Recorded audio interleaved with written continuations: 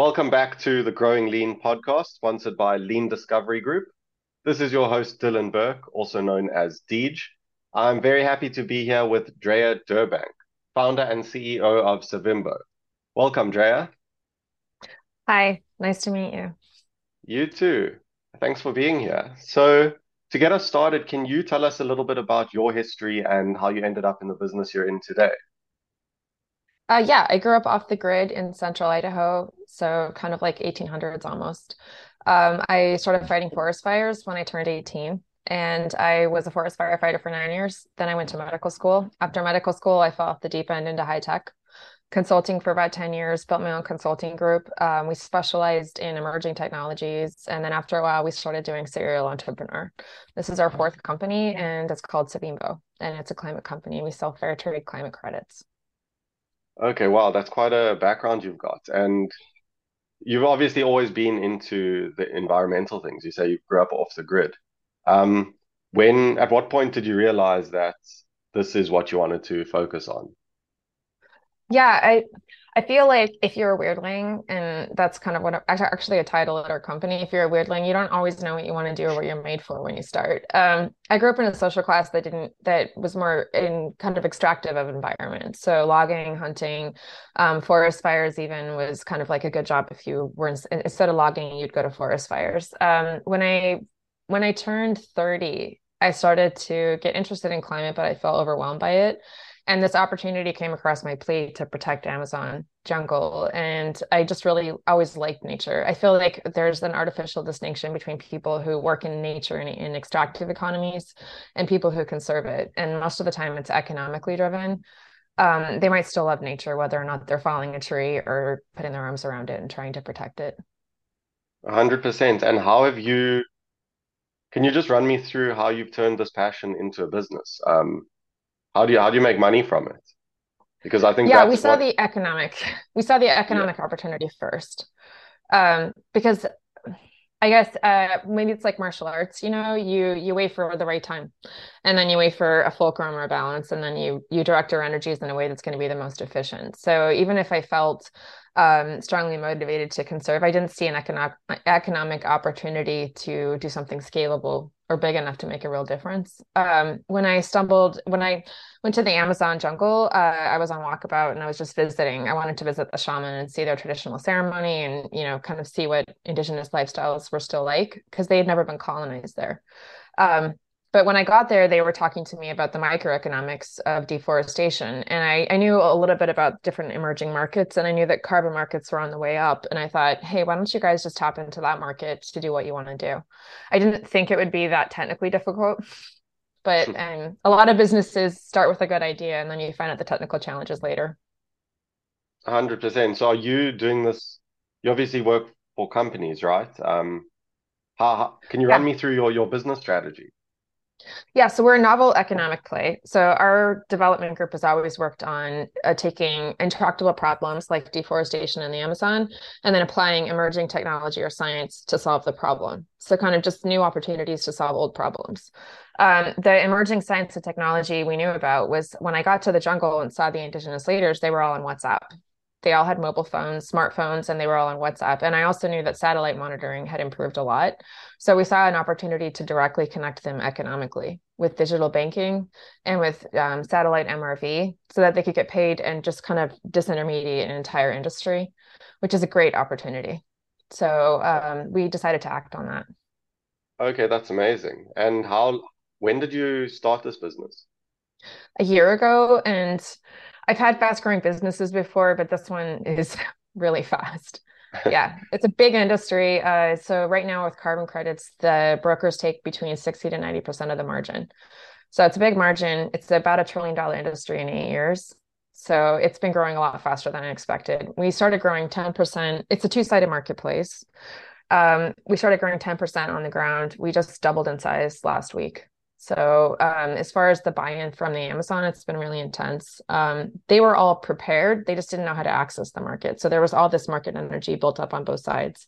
Simultaneously, like the big certifiers and the corporate buyers, they're tired of the margin too. They're like, we know the locals aren't getting any of this money. And a lot of the projects were failing because the locals weren't bought in. Okay, amazing. And So you say you've grown super rapidly in the past year. Can you run me through a couple of milestones that you've hit that Yeah. have helped you? So we started with I've had a lot of experience with tech market mechanisms. So what you want to do is you want to build something that's scalable and can double in size and then double in size and then double in size. So we started with 2 farmers and made them super happy, and then we had 4 farmers, and then we had 8 farmers. So our first milestone was like 1,000 hectares, because that's when it was first financially viable. It really wasn't financially viable until after we hit 10,000, because of the cost of certification. But once we hit 10,000, and not only 10,000, but 10,000 growing virally, I was like, okay, this is a thing. We can do this. So at first it was just experimental. Can we do this? And then it was like, oh my God, we're going to do this, which is a different business, really. Yeah, Different 100%. employees. Yeah. 100%. And have there been any specific tools or tactics that you've used that have helped you scale the business? Yeah, we're the worst. We're like magpies. We pick up everything. So we've used everything: satellite monitoring, drones, AI.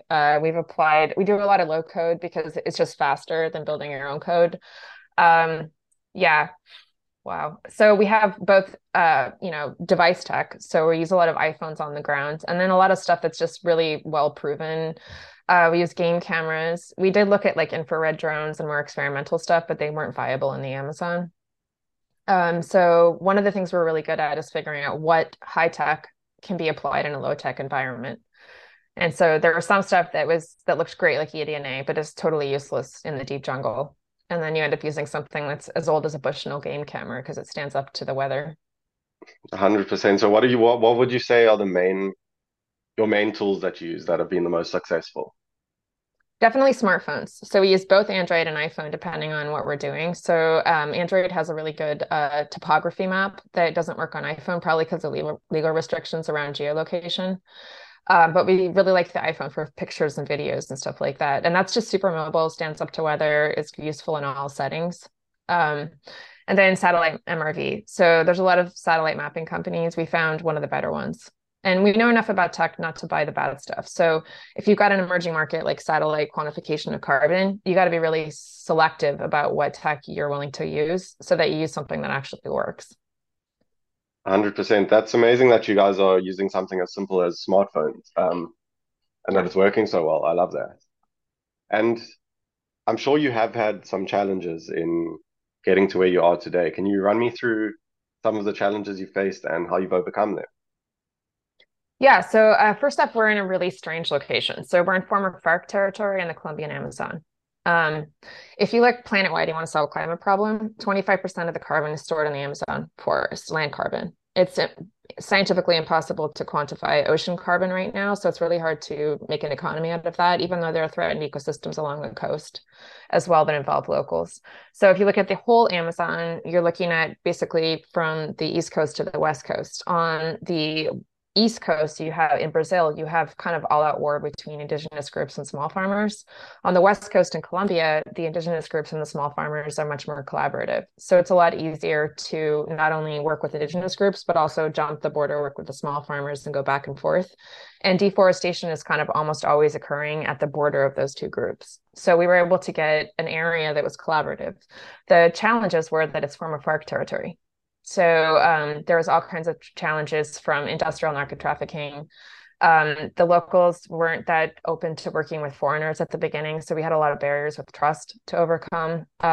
Language was a real barrier. We made the company bilingual about 2 months in. We started speaking Spanglish. Okay, that's super interesting. And how many people have you got on your team and in the ground, and how long do you spend in the Amazon forest? Yeah, I've been in the Amazon jungle for the last year. I strongly believe that in order to build a good technology for a population, you got to be embedded so that you can actually see how it affects them. So I've been embedded on the ground. My consulting group, we have 300 people in 27 countries and 15 languages that have been working together for about 10 years. We only took about 4 or 5 of them at the beginning because we only bring in the people who are the most useful at any given time. And as the company grows, those people change.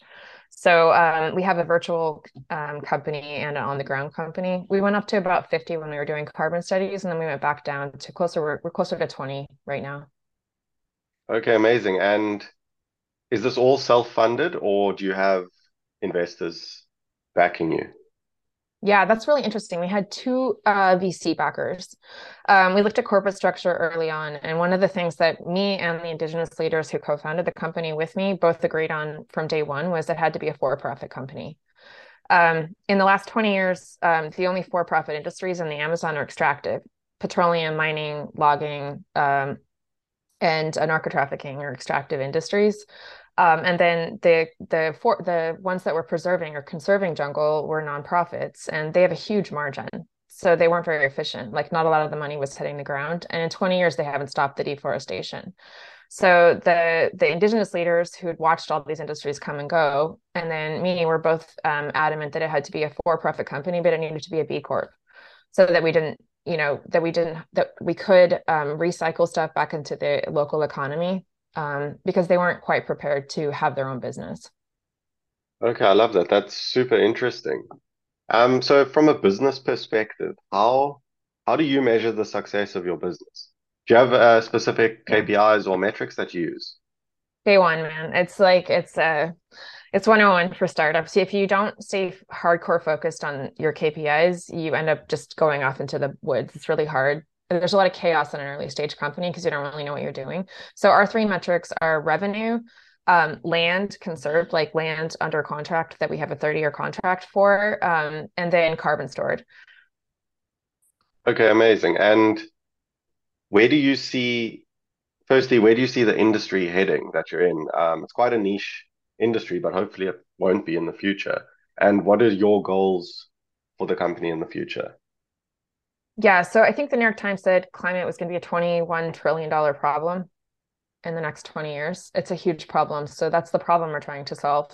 As far as climate solutions or climate credits, which is the monetized version of natural capital, it's estimated to be about 1 trillion in the next 5 to 8 years. So that's the industry we're in. Our niche product within that industry is that we're a two-sided marketplace. On one side, we stop deforestation in one of the five planetary tipping points. And on the other side, we sell climate credits.